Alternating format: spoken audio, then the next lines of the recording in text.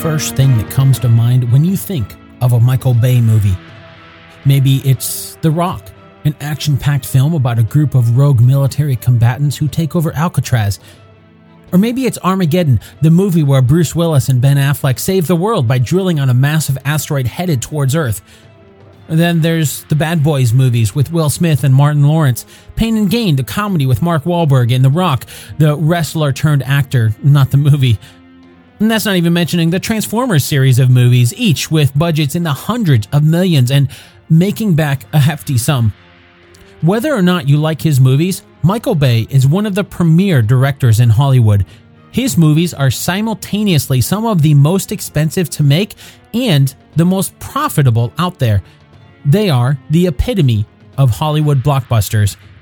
As of this recording, to date, Michael Bay has directed 3 movies that claim to be based on a true story, and we've already looked at one of them, Pain and Gain, and learned, well, you'll just have to listen to that episode to find out just how accurate it was.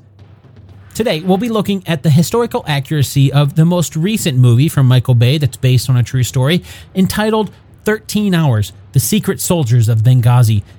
I'm Dan Lefebvre, and this is based on a true story.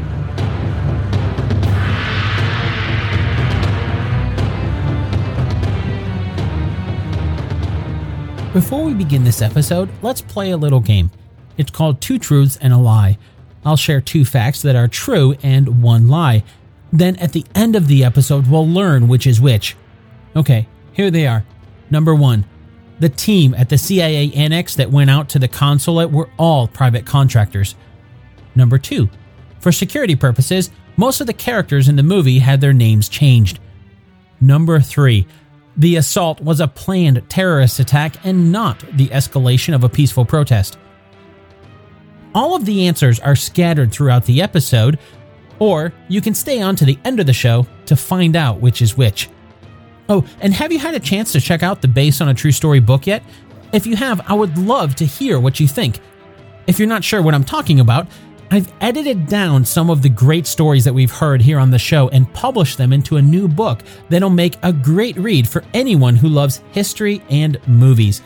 Podcasts are great and all, but nothing really replaces the feel of a physical book and turning the pages. You can get your own copy or buy one for a friend over at basedonatruestorypodcast.com/books. Once again, that's basedonatruestorypodcast.com/books. Thanks again for listening, and now let's compare history with Hollywood's version of 13 Hours, The Secret Soldiers of Benghazi.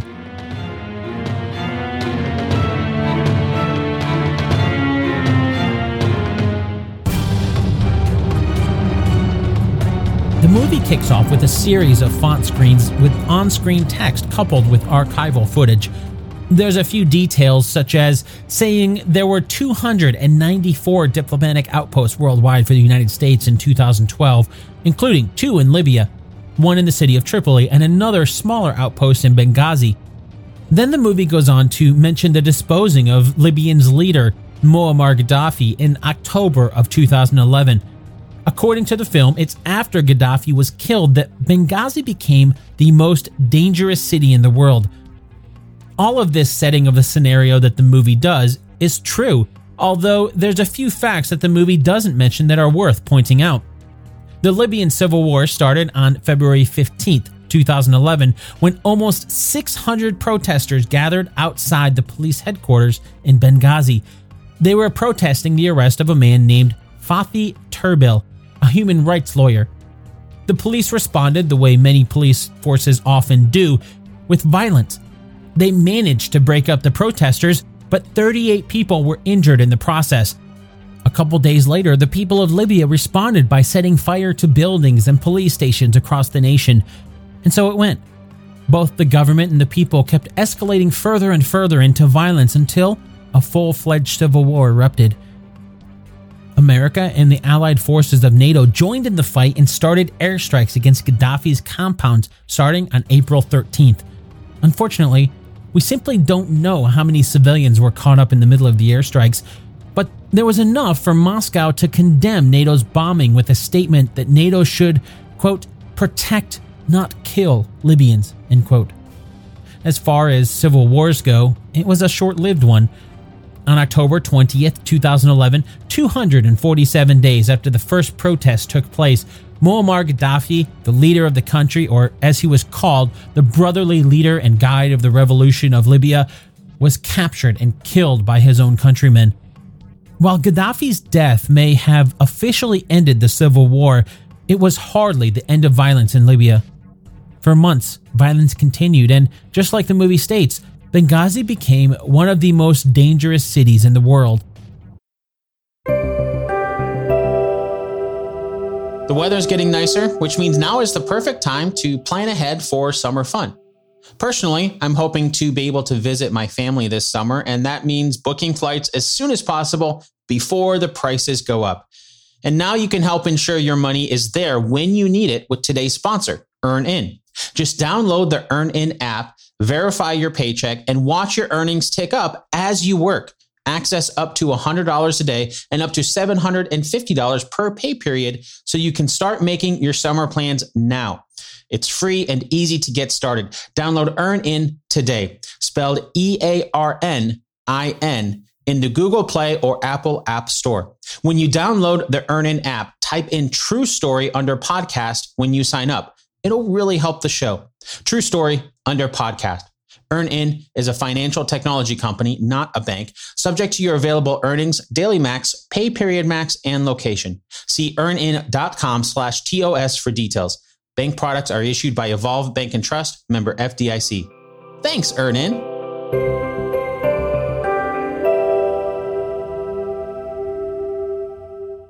The movie also makes a mention of other foreign embassies closing, leaving just a U.S. diplomatic outpost and a covert CIA base. This, too, is true, but again, there's more to the story. After the Civil War in 2011, there were a lot of known terrorists in the area, and they made their presence known. Early in 2012, a small explosive device was thrown at a UN convoy. Then there was the May 22nd RPG, or rocket-propelled grenade, that hit the Red Cross offices in Benghazi. Just a couple weeks later, an IED exploded outside the Benghazi consulate, and then only a couple days after that, another RPG hit a British convoy.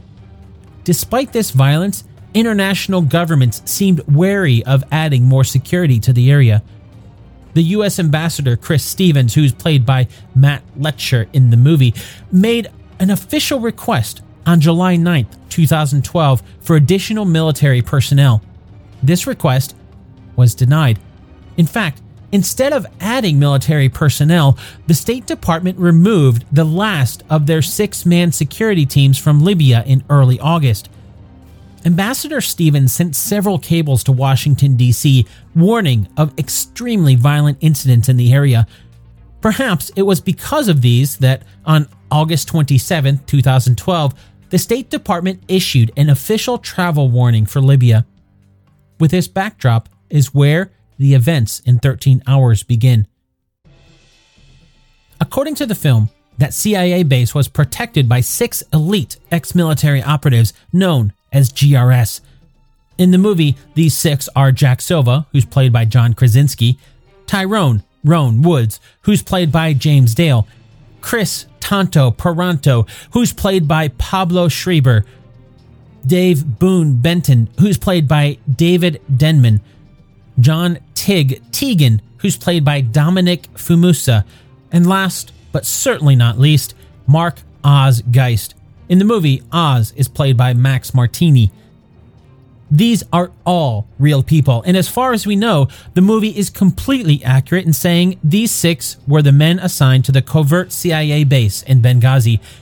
The reason I say as far as we know is because, well, we're talking about a covert CIA base in Libya, or as it's more commonly referred to by official reports, the CIA Annex.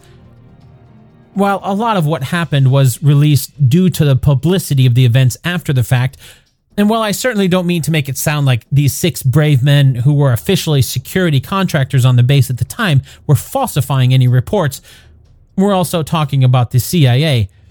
And perhaps you'll call me paranoid, but I think it's safe to say that if there's one entity in the United States government that isn't always truthful about what really happened when it comes to their operations, it's the CIA.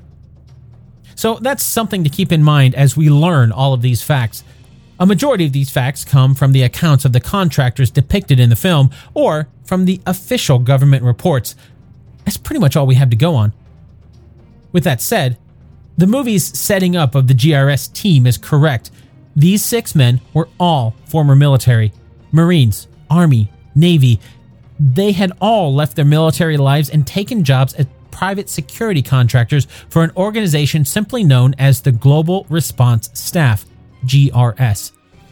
Their job was to provide security for the 20 or so CIA personnel who were at the CIA annex in Benghazi.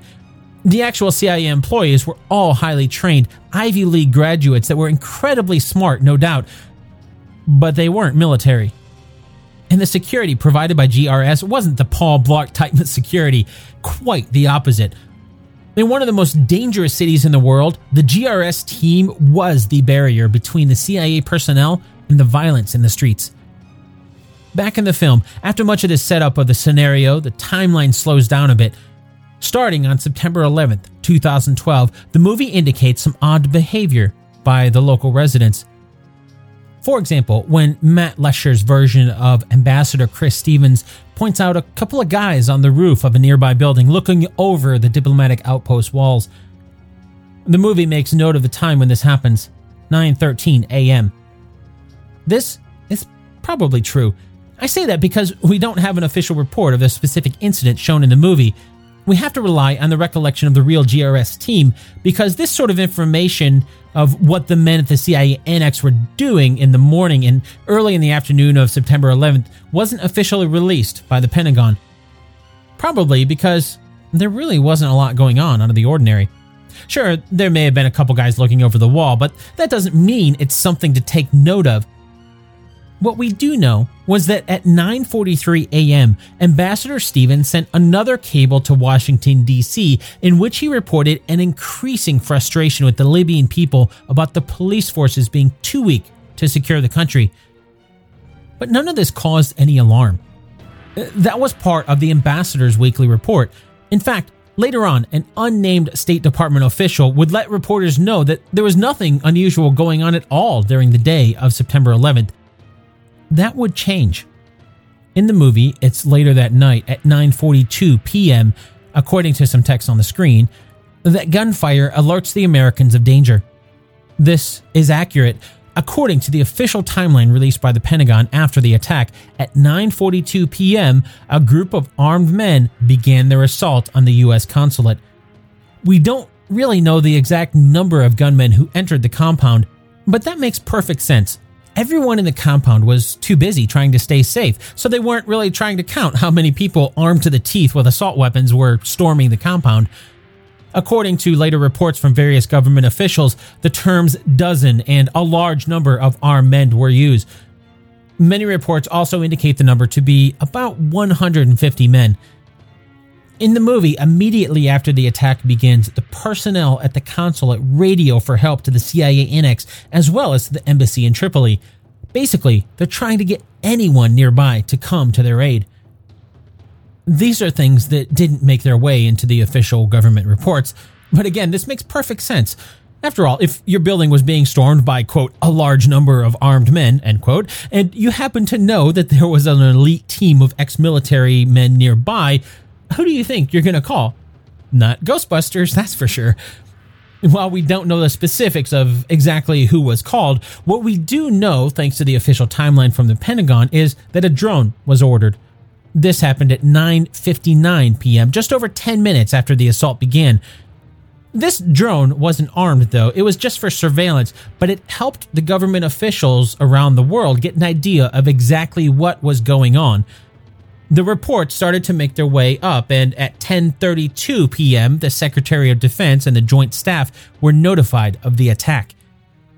But that's getting ahead of ourselves a little bit, and a lot can happen in that half hour. According to the movie, at 10:10 p.m. is when John Krasinski's version of Jack Silva and James Dale's version of Rowan Woods decided to ignore their orders to stay put and head to the consulate. This is also true, and just like the movie implies, it's also true that the team was ready to go long before this. In fact, after the very first call from the consulate to the CIA annex where the GRS team was stationed, it took about 5 minutes for the 6-man GRS team to be ready to go. After all, they're professionals.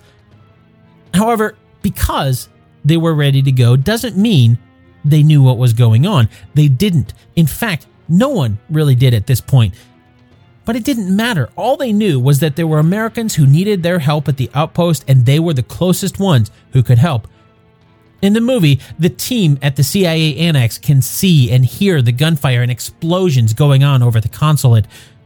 While the science behind how far a gunshot can be heard depends heavily on a number of variables, this is very true. The assailants at the consulate were primarily using AK-47s, which can typically be heard between 2 and 5 miles away, depending on the bullets used and, of course, the weather conditions. The CIA annex was roughly 1 mile away from the U.S. consulate, and there were also explosive devices that were used during the attack, and that certainly added to the sounds of battle in the distance.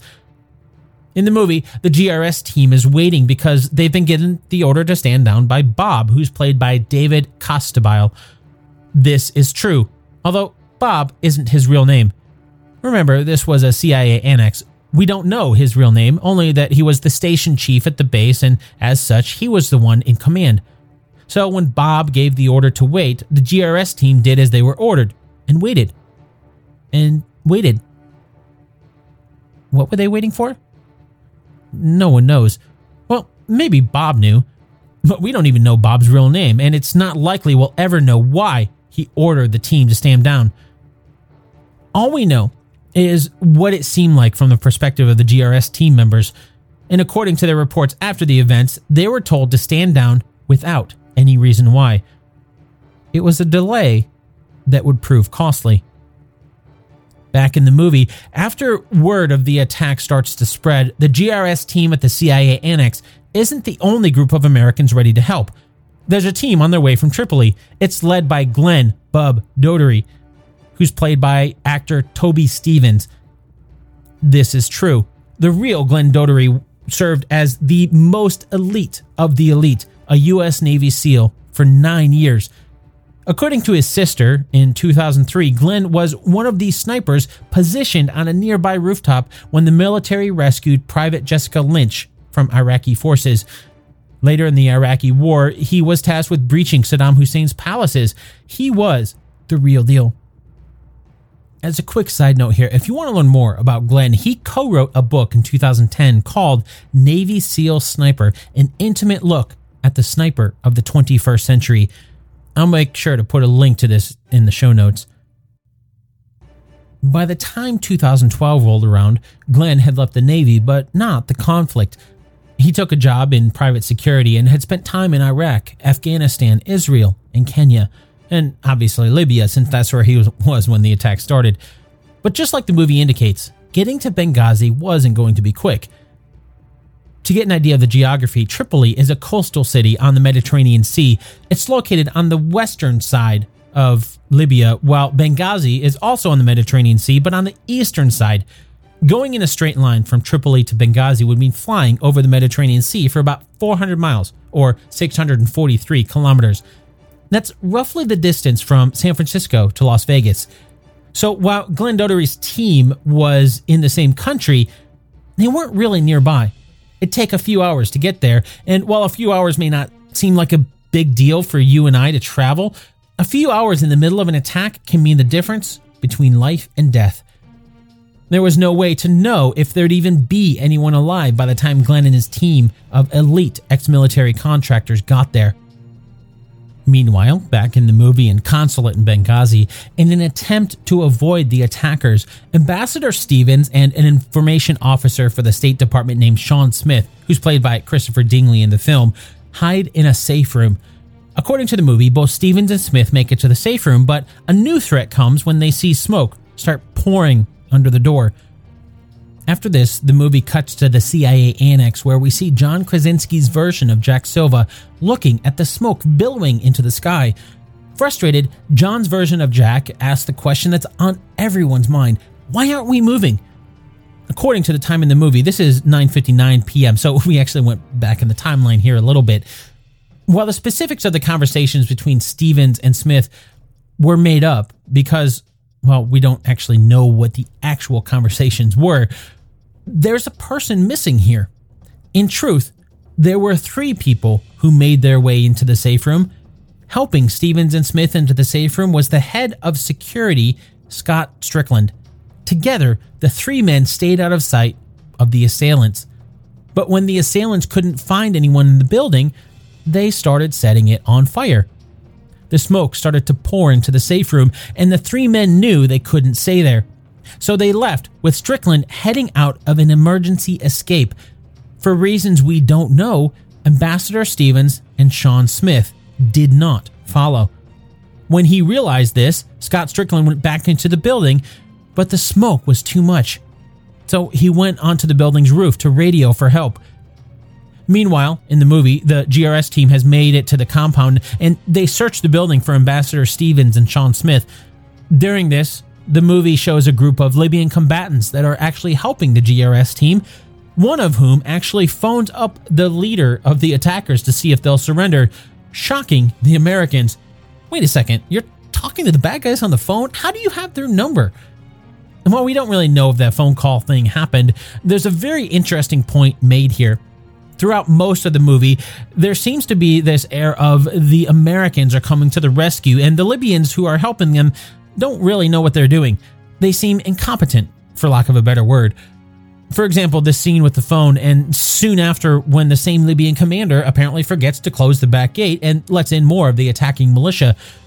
After the film was released, this sort of portrayal was a major point of contention for the people of Libya.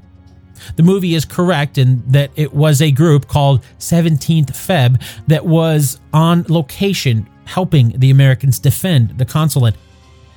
That name is short for the February 17th Martyrs Brigade, which is to this day the largest militia in eastern Libya at an estimated 3,500 members. They're financed by the Libyan Defense Ministry, so they've got some of the best access to armament too.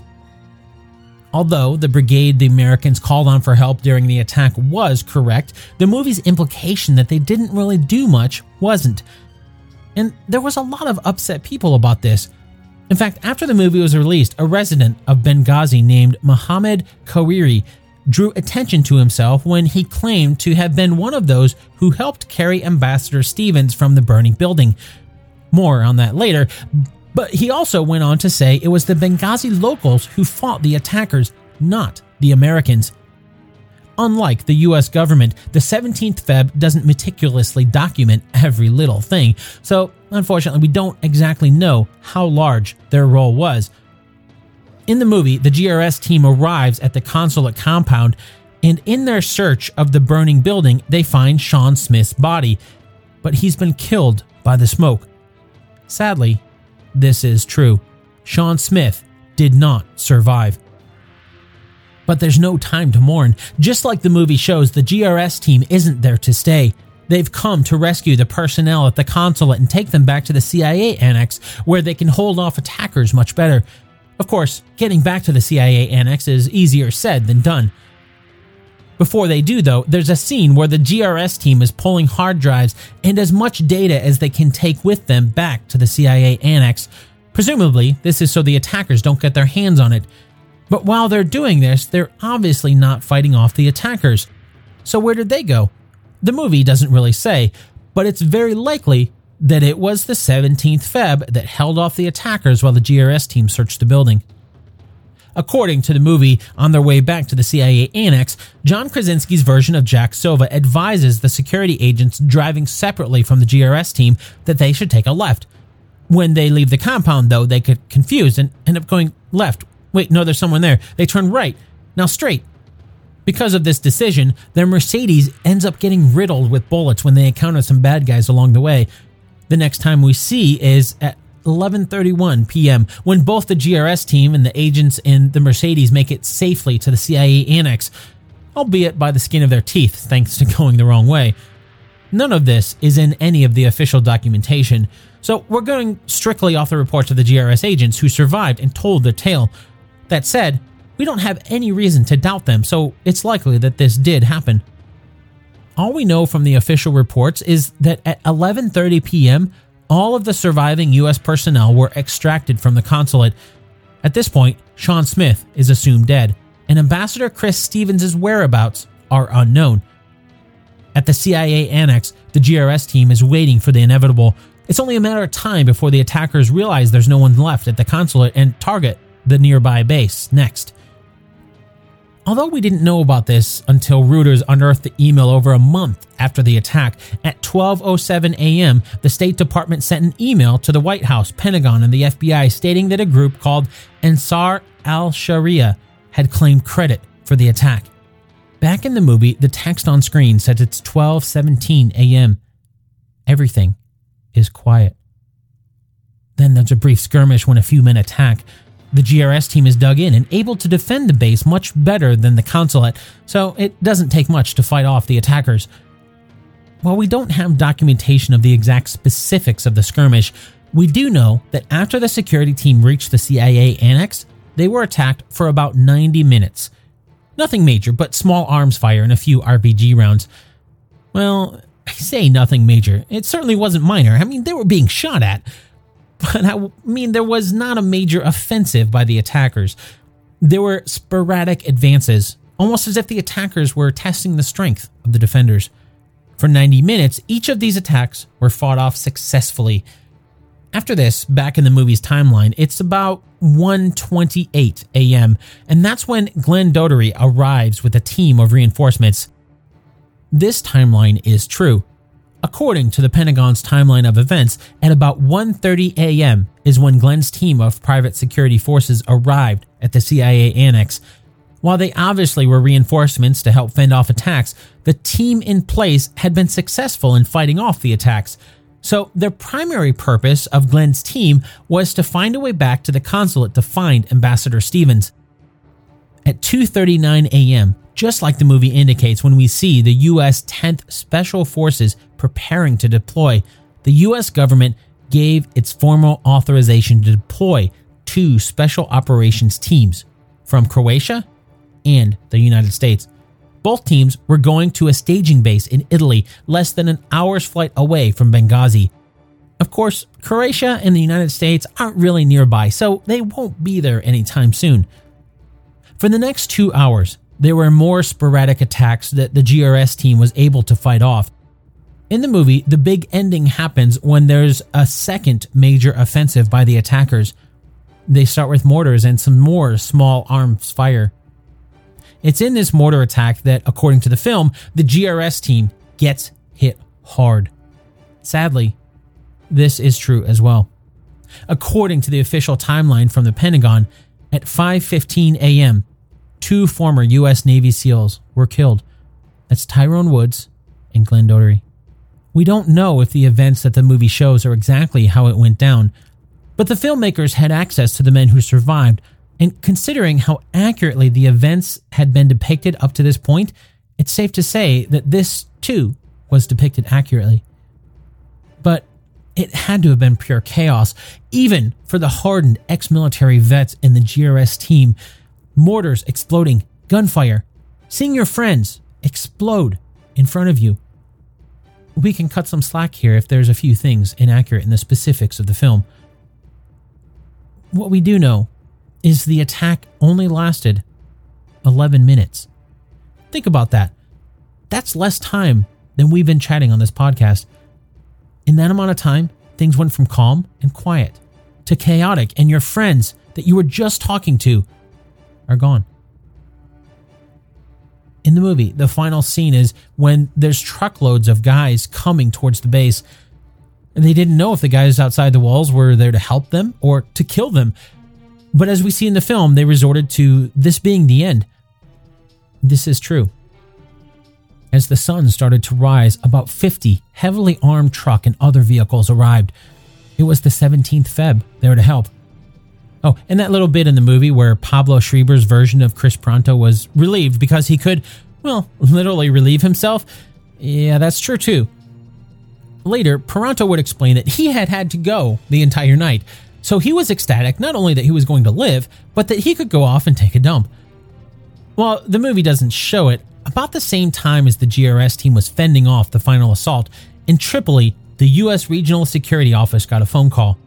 We don't know who it was on the other end, but what we do know is the contents of the call.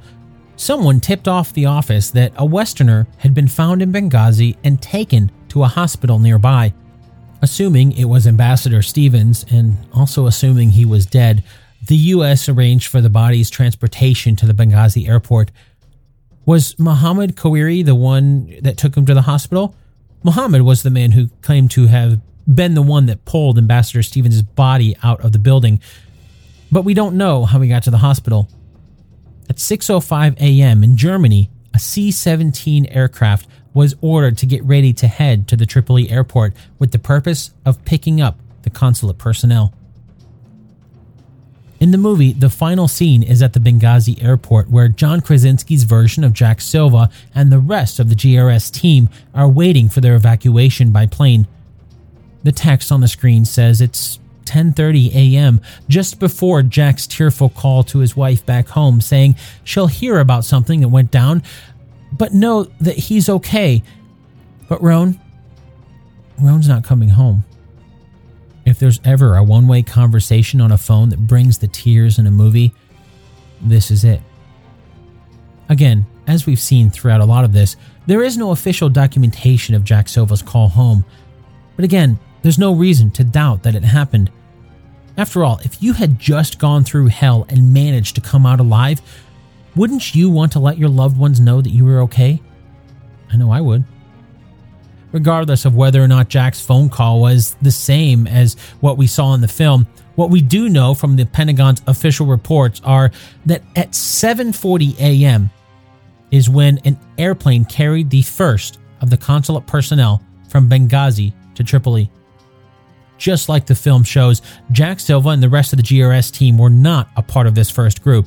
Instead, they had to wait around for the airplane to come back.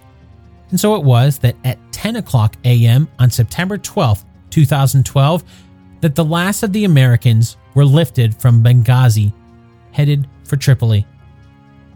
The movie shows 4 covered coffins on the runway in Benghazi. This is true. The second group to leave Benghazi included the 4 bodies of the men who lost their lives in the attack. They were U.S. Ambassador Christopher Stevens, the State Department's resident computer expert in Benghazi, Sean Smith, and 2 ex-military turned private contractors, Glenn Daugherty and Tyrone Woods. At 2:15 p.m., the C-17 that was preparing in Germany finally lifted off.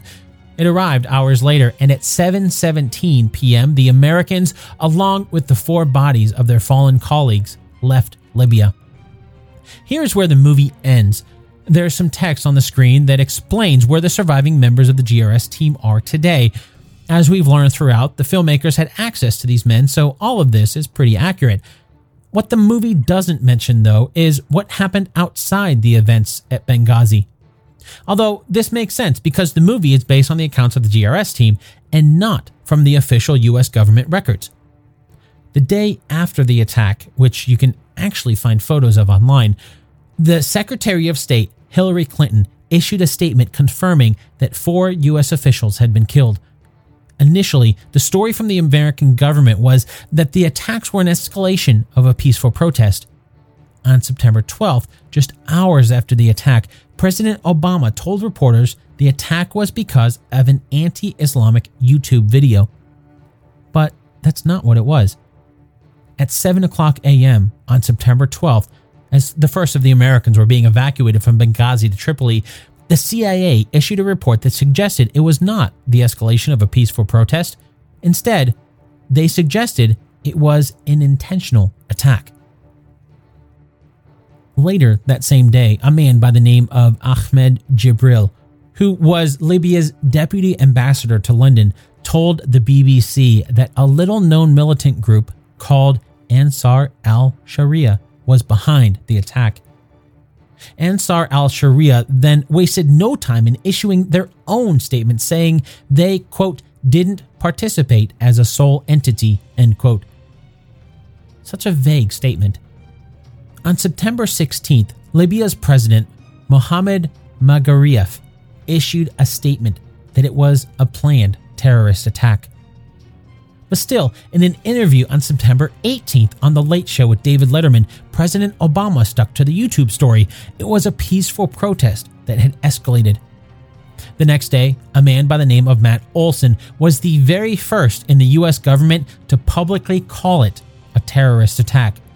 Matt was the director of the National Counterterrorism Center.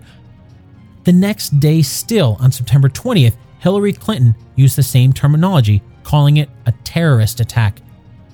It took over a month, but on October 9th, the State Department officially stated that there were no protesters at the consulate before the attack.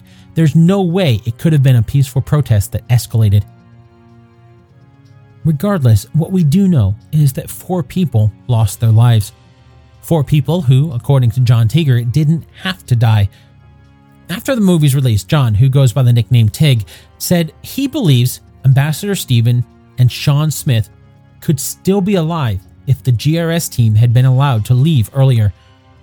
After all, neither of the men died from something quick like a gunshot. Their deaths came from smoke inhalation. If the GRS team had been able to leave earlier, could they have arrived in time to save the lives of the 2 men? And if they had, could the situations have been just different enough that perhaps Glenn Dougherty's team wouldn't have been called in to try to find Ambassador Stephen's body? And maybe, just maybe, 13 Hours would be the story of a heroic rescue instead of a sad tale of how 4 men paid the ultimate price. Those are questions that will always be unexplained.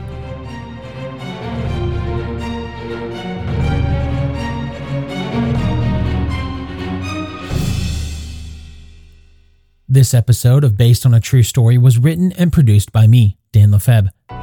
As we've talked about time and time again, many of the facts and details from the movie come directly from the men who lived through those events. So if you want to learn more, you should definitely go pick up the book, also called 13 Hours, The Secret Soldiers of Benghazi. The book was written by Mitchell Zuckoff along with the Annex Security Team. That's the team referred to as GRS in the movie, the private security team for the CIA Annex. I'll make sure to put a link to that book in the show notes. If you enjoyed this episode, you'll love the book as well.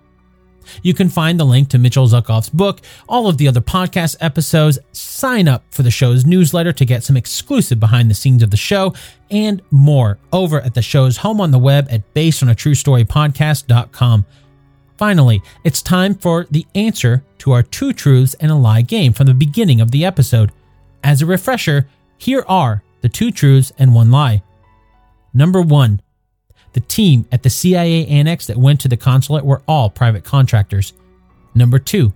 For security purposes, most of the characters in the movie had their names changed. Number 3.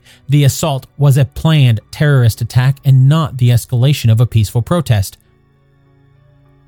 You know what it is? Number 1 and number 3 are true. That means number 2 is a lie.